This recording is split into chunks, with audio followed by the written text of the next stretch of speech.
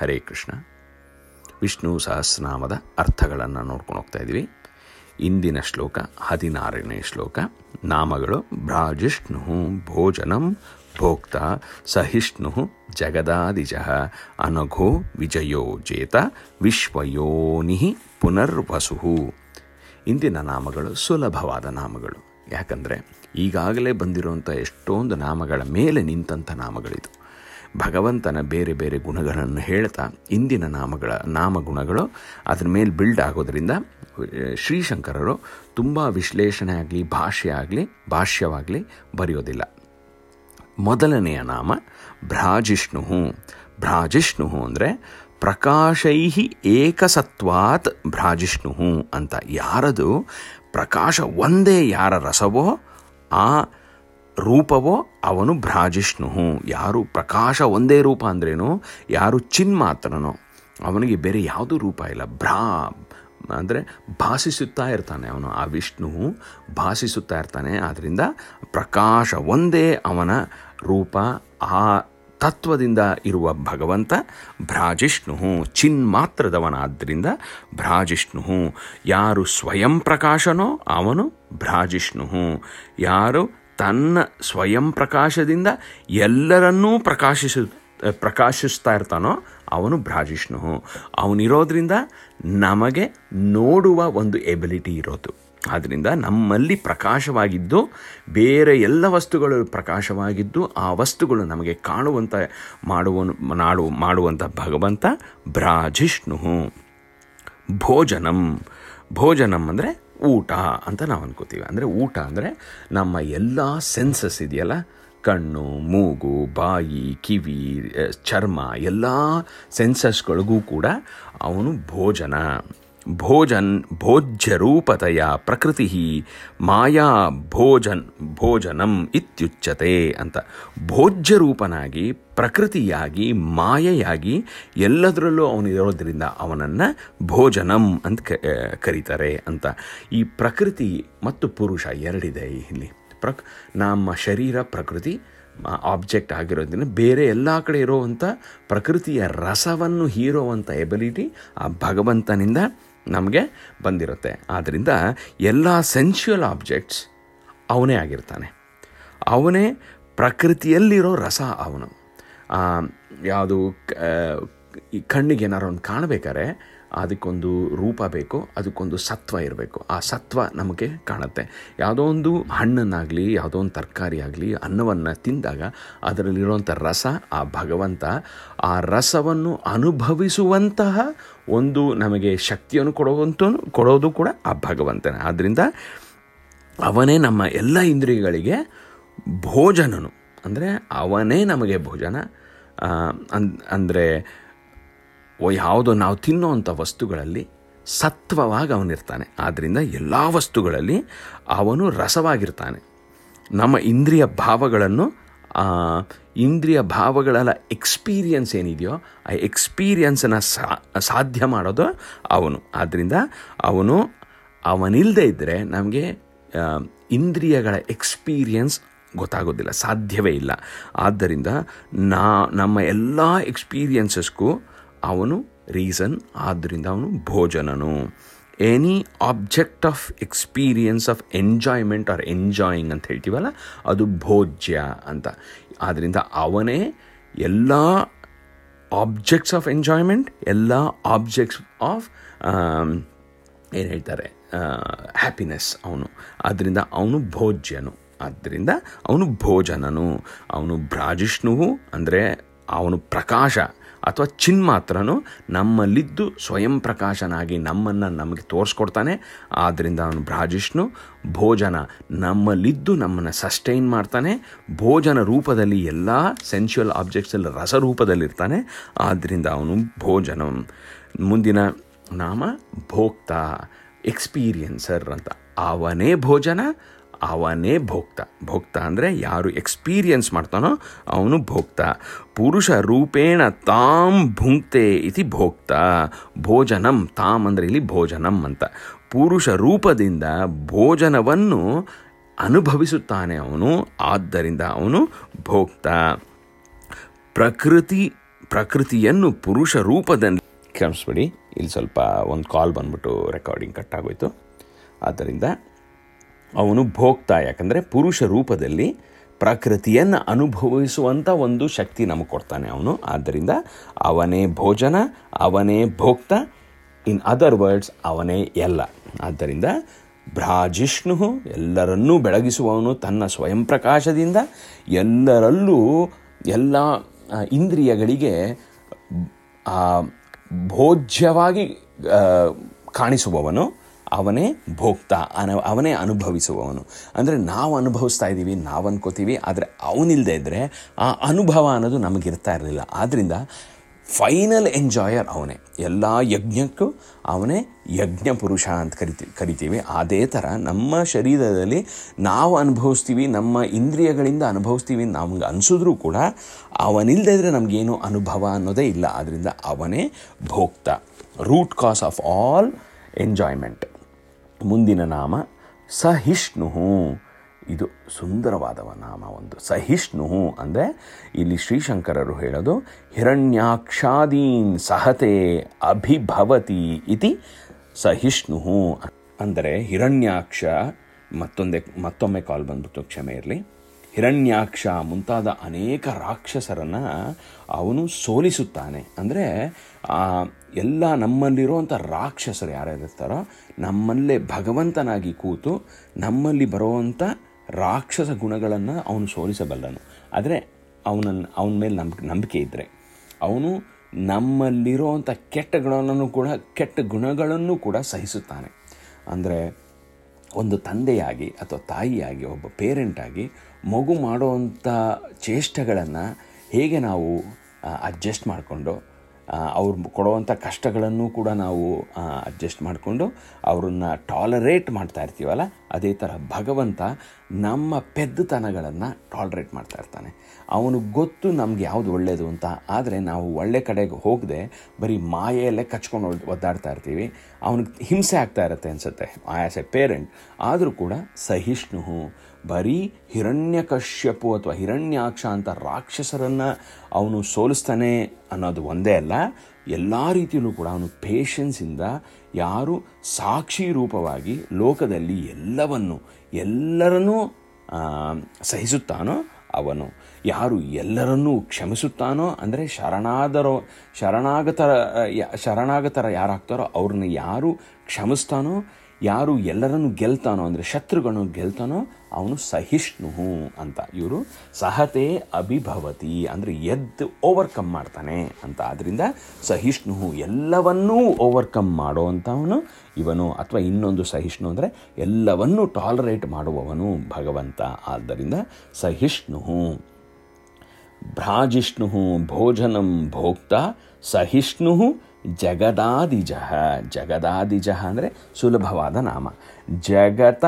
ಜಗತ್ತಿನ ಆದಿಯ ಜಹ ಅಂದರೆ ಜಗತ್ತಿನ ಮೊದಲನೇ ಸೃಷ್ಟಿ ಯಾವುದಾಯ್ತೋ ಅದಕ್ಕೆ ಇವನು ಪೇರೆಂಟ್. ಅಂದ್ರೇನು? ಸರ್ವ ಕಾರಣಂ, ಎಲ್ಲ ಕಾರಣಗಳಿಗೂ ಕಾರಣನು ಪರಮ ಆತ್ಮನು ಇವನು. ಆದ್ದರಿಂದ ಜಗದಾದಿಜ.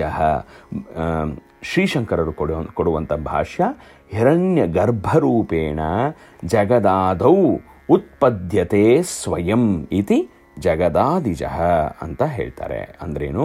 ಯಾರು ಹಿರಣ್ಯ ಗರ್ಭರೂಪದಿಂದ ಜಗತ್ತಿನ ಆದಿಯಲ್ಲಿ ತಾನೇ ಸ್ವಯಂಭುವನಾಗಿ ಹುಟ್ಟಿಕೊಳ್ಳುತ್ತಾನೋ ಅವನು ಅಂತ. ಹಿರಣ್ಯ ಗರ್ಭ ಅಂದರೆ ದಿ ಇನಿಷಿಯಲ್ ಏನು ಹೇಳ್ತಾರೆ, ಬ್ಲ್ಯಾಕ್ ಹೋಲ್ ಅಂತ ಇವ್ರು ಕರೀಲಿ, ಎಲ್ಲವುದು ಯಾರಲ್ಲಿ ಇತ್ತೋ, ಎನ್ಕ್ಯಾಪ್ಸುಲೇಟೆಡ್ ಆಗಿತ್ತೋ, ಅನ್ಮ್ಯಾನಿಫೆಸ್ಟೆಡ್ ಫಾರ್ಮಲ್ಲಿ ನಾವೆಲ್ಲರೂ ಮುಂಚೆ ಇದ್ವಿ.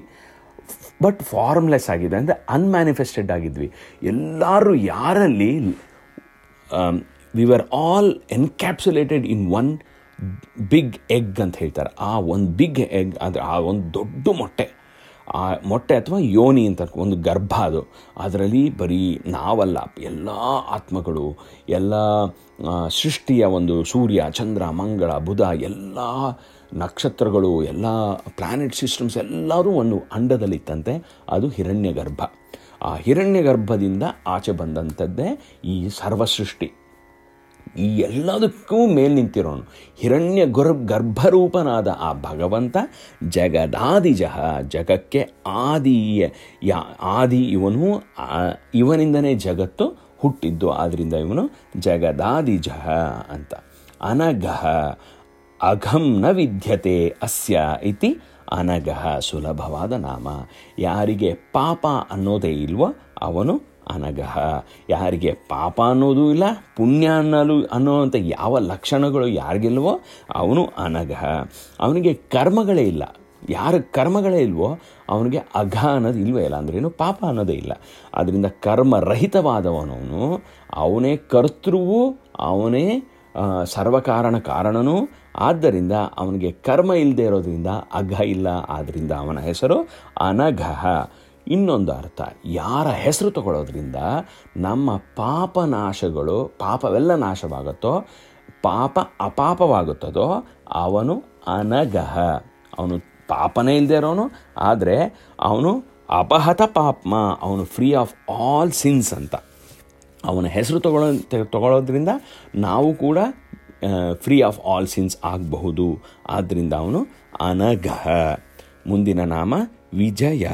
ವಿಜಯ ಅಂದರೆ ಮತ್ತೊಮ್ಮೆ ಸುಲಭವಾದ ನಾಮ. ವಿಜಯ ಅಂದರೆ ವಿಕ್ಟೋರಿಯಸ್, ಗೆದ್ದವನು. ಯಾರನ್ನು ಗೆದ್ದವನು? ಎಲ್ಲ ರಾಕ್ಷಸರನ್ನು ಗೆದ್ದವನು, ಎಲ್ಲ ಅರಿಷಡ್ವರ್ಗಗಳನ್ನು ಗೆದ್ದವನು, ಎಲ್ಲ ರಜೋ ತಮ ಮತ್ತು ಸತ್ವಗುಣಗಳನ್ನು ಗೆದ್ದು ಮೇಲೆ ಮೀರಿ ನಿಂತಿರುವವನು, ಮತ್ತು ಎಲ್ಲ ವಿಕಾರಗಳನ್ನು ಗೆದ್ದು ನಿಂತಿರುವವನು. ವಿಕಾರಗಳೆಂದ್ರೇನು? ಅವನಿಗೆ ವಯಸ್ಸಾಗಲ್ಲ, ಅವನಿಗೆ ಮರಣ ಅನ್ನೋದಿಲ್ಲ, ಅವನು ಎಲ್ಲ ರೀತಿಯಲ್ಲೂ ಕೂಡ ಪರ್ಮನೆಂಟಾಗಿ ಅವನಿರ್ತಾನೆ. ಆದ್ದರಿಂದ ಅವನು ವಿಜಯ. ವಿಜಯತೆ ಜ್ಞಾನ ವೈರಾಗ್ಯ ಐಶ್ವರ್ಯಾದಿಭಿ ಗುಣೈ ವಿಶ್ವಂ. ಯಾರು ಜ್ಞಾನ ವೈರಾಗ್ಯ ಐಶ್ವರ್ಯ ಮುಂತಾದ ಗುಣಗಳಿಂದ ಈ ವಿಶ್ವವನ್ನೇ, ಎಲ್ಲವನ್ನು ಗೆದ್ದು ಎಲ್ಲದರ ಮೇಲೆ ಮೀರಿ ನಿಂತಿರ್ತಾನೋ ಅವನು ವಿಜಯ. ಅದು ಆ್ಯಕ್ಚುಲಿ ಈಗಾಗಲೇ ಈ ಥರ ಎಷ್ಟೊಂದು ನಾಮಗಳು ನೋಡ್ಬಿಟ್ಟಿದ್ದೀವಿ, ಅದರಿಂದ ಸುಲಭವಾಗಿ ಅರ್ಥ ಆಗುತ್ತೆ ಅಂತ ಅಂದ್ಕೊಂಡಿದ್ದೆ. ವಿಜಯ ಅಂದರೆ ಎಲ್ಲವನ್ನು ಗೆದ್ದು ಮೀರಿ ನಿಂತಿರುವವನು ಇವನು, ಆದ್ದರಿಂದ ಇವನು ವಿಜಯ. ಮುಂದಿನ ನಾಮ ಜೇತಾ. ಜೇತಾ ಅಂದರೆ ಯತಃ ಜಯತಿ ಅತಿಶೇತೆ ಸರ್ವಭೂತಾನಿ ಸ್ವಭಾವತಃ ಅತಃ ಜೇತಾ. ಅಂದರೆ ಅವನು ತನ್ನ ಸ್ವಭಾವದಿಂದನೇ ಎಲ್ಲ ಜಂತುಗಳಿಗಿಂತಲೂ ಮಿಗಿಲಾಗಿರುತ್ತಾನೆ. ಅಂದರೆ ಯಾರು ಎಂದೂ ಸೋಲನ್ನೇ ಕಂಡಿಲ್ವೋ, ಯಾರಿಂದನೂ ಸೋಲನ್ನು ಕಂಡಿಲ್ಲದೆ ಇರೋನು ಜೇತ. ಸತ್ಯಮೇವ ಜಯತೆ ಅಂತ ಒಂದು ನಾವು ತುಂಬ ಸತ್ಯಮೇವ ಜಯತೆ ನಾ ಅನೃತಂ ಅಂತ ಒಂದು ಕೇಳಿರ್ತೀವಿ ನಾವೆಲ್ಲರೂ. ಆದ್ದರಿಂದ ಅವನು ಸತ್ಯನು. ಆ ಸತ್ಯನಾದ ಭಗವಂತನೇ ಎಲ್ಲರಿಗೂ ಜೇತನು, ಎಲ್ಲರಿಗಿಂತ ಎಂದೂ ಸೋಲನ್ನೇ ಕಂಡಿಲ್ಲದೆ ಸದಾ ಜಯಸ್ವರೂಪನಾದವನು ಜೇತನು. ಮುಂದಿನ ನಾಮ 149ನೆಯ ನಾಮ ವಿಶ್ವಯೋನಿಹಿ. ವಿಶ್ವಯೋನಿಹಿ ವಿಶ್ವಂ ಯೋನಿಹಿ ಯಸ್ಯ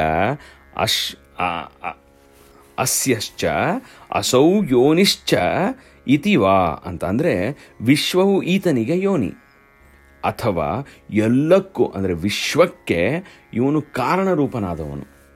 ಈ ವಿಶ್ವ ಅನ್ನೋದು ಇದೆ ಅನ್ನೋದು ನಿಜ ಇದ್ದರೆ ಯಾರಿಂದ ಬಂತು ಅದು?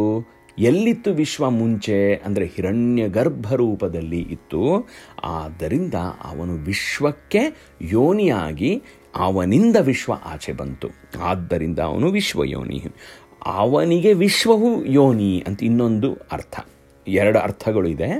ಅವನಿಂದ ವಿಶ್ವ ಬಂತು, ಅವನು ವಿಶ್ವದಿಂದ ಬಂದ, ಆದ್ದರಿಂದ ವಿಶ್ವಯೋನಿ ಅಂತ. ಅವನು ವಿಶ್ವದಿಂದ ಬಂದ ಅಂದ್ರೇನು? ಅವನು ಬೇರೆ ಬೇರೆ ಅವತಾರಗಳನ್ನು ತಗೊಳ್ಳೋಕ್ಕೆ ಈ ವಿಶ್ವವನ್ನೇ ಉಪಯೋಗಿಸ್ಕೊತಾನೆ. ವಿಶ್ವ ಅವನಿಂದನೇ ಬಂದಿರೋದು. ಅವನಿಂದನೇ ಬಂದಿರುವಂತಹ ವಿಶ್ವವನ್ನು ಉಪಯೋಗಿಸ್ಕೊಂಡು ಮತ್ತೊಮ್ಮೆ ಅವತಾರ ಪಡ್ಕೊಂಡು ಈ ಭೂಮಿಗೆ ಬರ್ತಾನೆ. ಆದ್ದರಿಂದ ಅವನು ವಿಶ್ವಯೋನಿಹಿ ಅಂತ. ಕೊನೆಯ ನಾಮ ಈ ಶ್ಲೋಕದಲ್ಲಿ ಕೊನೆಯ ನಾಮ ಅಂದರೆ 150ನೆಯ ನಾಮ ಪುನರ್ವಸುಹು. ಪುನಃ ಪುನಃ ಶರೀರೇಶು ವಸತಿ ಕ್ಷೇತ್ರಜ್ಞರೂಪೇಣ ಅಂತ. ಮತ್ತೆ ಮತ್ತೆ ಪುನಃ ಪುನಃ ಶರೀರೇಶು ಎಲ್ಲ ಶರೀರಗಳಲ್ಲೂ ಕ್ಷೇತ್ರಜ್ಞರೂಪನಾಗಿ ಯಾವನು ವಾಸಿಸುತ್ತಾನೋ ಅವನು ಪುನರ್ವಸು ಅಂತ. ವಸತಿ ಇತಿ ವಸು ಪುನಃ ವಸತಿ ಇತಿ ಪುನರ್ವಸು. ವಸತಿ ಅಂದರೆ ಇರುತ್ತಾನೆ, ಅಂದರೆ ವಾಸಿಸುತ್ತಾನೆ ಅಂತ. ಪುನರ್ವಸು ಅಂದರೆ ಮತ್ತೆ ಮತ್ತೆ ವಾಸಿಸುತ್ತಾನೆ ಅಂತ, ಅಂದರೆ ಒನ್ ಹೂ ರಿನ್ಯೂಸ್ ಹಿಮ್ಸೆಲ್ಫ್ ಅಂತ. ನಾವು ಬೇರೆ ಬೇರೆ ಶರೀರದಲ್ಲಿ ಬರ್ತಾ ಇರ್ತೀವಿ. ಬೇರೆ ಬೇರೆ ಶರೀರದಲ್ಲಿ ಬಂದಾಗಲೂ ಕೂಡ ನಮ್ಮಲ್ಲಿ ಅವನು ವಾಸಿಸುತ್ತಾನೆ. ಅವನು ಹೇಗೆ ವಾಸಿಸ್ತಾನೆ? ಭ್ರಾಜಿಷ್ಣುವಾಗಿ ವಾಸಿಸ್ತಾನೆ, ಭೋಜನನಾಗಿ ವಾಸಿಸ್ತಾನೆ, ಭೋಕ್ತನಾಗಿ ವಾಸಿಸ್ತಾನೆ, ಸಹಿಷ್ಣುವಾಗಿ ವಾಸಿಸ್ತಾನೆ, ಜಗದಾದಿಜ ಜಗತ್ತಿನ ಆದಿಜನಾಗಿ ಕೂಡ ವಾಸಿಸುತ್ತಾನೆ. ಅಂದರೆ ನಾವು ಬರೋ ಮೊದಲು ಅವನೇ ಬಂದ್ಬಿಟ್ಟಿರ್ತಾನೆ ಫಸ್ಟು, ಆಮೇಲೆ ನಮ್ಮನ್ನು ಬರೆ ಮಾಡ್ಕೋತಾನೆ. ಆದ್ದರಿಂದ ಅವನು ಜಗದಾದಿಜ, ಅವನು ಜಗದಾದಿಜನಾಗಿ ನಮ್ಮಲ್ಲಿ ವಾಸಿಸ್ತಾನೆ, ಅನಘನಾಗಿ ವಾಸಿಸ್ತಾನೆ. ಇದು ತುಂಬ ಇಂಪಾರ್ಟೆಂಟ್. ಏನಕ್ಕಂದರೆ ನಮಗೆ ನಮ್ಮ ಪಾಪಗಳ ಒಂದು ಹೊರೆಯನ್ನು ನಾವು ತೊಗೊಂಬರ್ತಿರ್ತೀವಿ, ನಮ್ಮ ಕರ್ಮದ ಒಂದು ಹೊರೆಯನ್ನು ಎತ್ಕೊಂಬರ್ತೀವಿ ಇನ್ನೊಂದು ಸತಿ ಬಂದಾಗ. ಆದರೆ ಪ್ರತಿ ಸತಿ ಅವನು ಬಂದಾಗ ಪ್ಯೂರಾಗಿ ಬರ್ತಾನೆ.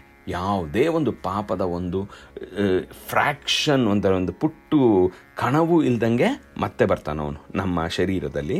ಆದ್ದರಿಂದ ಅವನು ಯಾವುದೇ ಅಘವನ್ನು ತಗೊಂಡು ಮತ್ತೆ ಬರೋದಿಲ್ಲ, ಅವನು ಪ್ಯೂರಾಗಿ ಬರ್ತಾನೆ. ಆದ್ದರಿಂದ ಅವನು ಅನಘನಾಗಿ ಬರ್ತಾನೆ, ವಿಜಯನಾಗಿ ಬರ್ತಾನೆ, ಜೇತನಾಗಿ ಬರ್ತಾನೆ.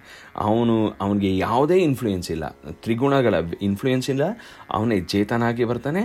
ಅವನು ವಿಶ್ವವನ್ನೇ ಯೋನಿಯಾಗಿ ಮಾಡಿಕೊಂಡು ಬರ್ತಾನೆ ನಮ್ಮಲ್ಲಿ. ಆದ್ದರಿಂದ ಪುನರ್ವಸುವಾಗಿ ನಮ್ಮಲ್ಲಿ ಸತ್ ಚಿತ್ ಆನಂದ ಸ್ವರೂಪನಾಗಿ ನಮ್ಮೆಲ್ಲರಲ್ಲೂ ನಿಂತಿರ್ತಾನೆ. ಆ ಭಗವಂತ ನಮ್ಮಲ್ಲಿ ನಿಂತು ನಮ್ಮನ್ನು ಕಾಪಾಡ್ತಾ ಇರ್ತಾನೆ. ಯಾವಾಗಲೂ ನಮ್ಮನ್ನು ಭೃತ್ತಾಗಿ ನಮ್ಮನ್ನು ಕಾಪಾಡಿಕೊಂಡು ನಮ್ಮನ್ನು ನಡೆಸ್ಕೊಂಡು ಹೋಗ್ತಾ ಇರ್ತಾನೆ. ಆದ್ದರಿಂದ ಈ ಸುಂದರವಾದ ನಾಮಗಳೊಂದಿಗೆ ಈ ಇಂದಿನ ವಿಷ್ಣು ಸಹಸ್ರನಾಮವನ್ನು ಇಲ್ಲೇ ನಿಲ್ಲಿಸೋಣ. ನಾಳೆ ಮತ್ತೊಮ್ಮೆ ಮುಂದಿನ ಶ್ಲೋಕವನ್ನು ನೋಡೋಣ. ಹರೇ ಕೃಷ್ಣ.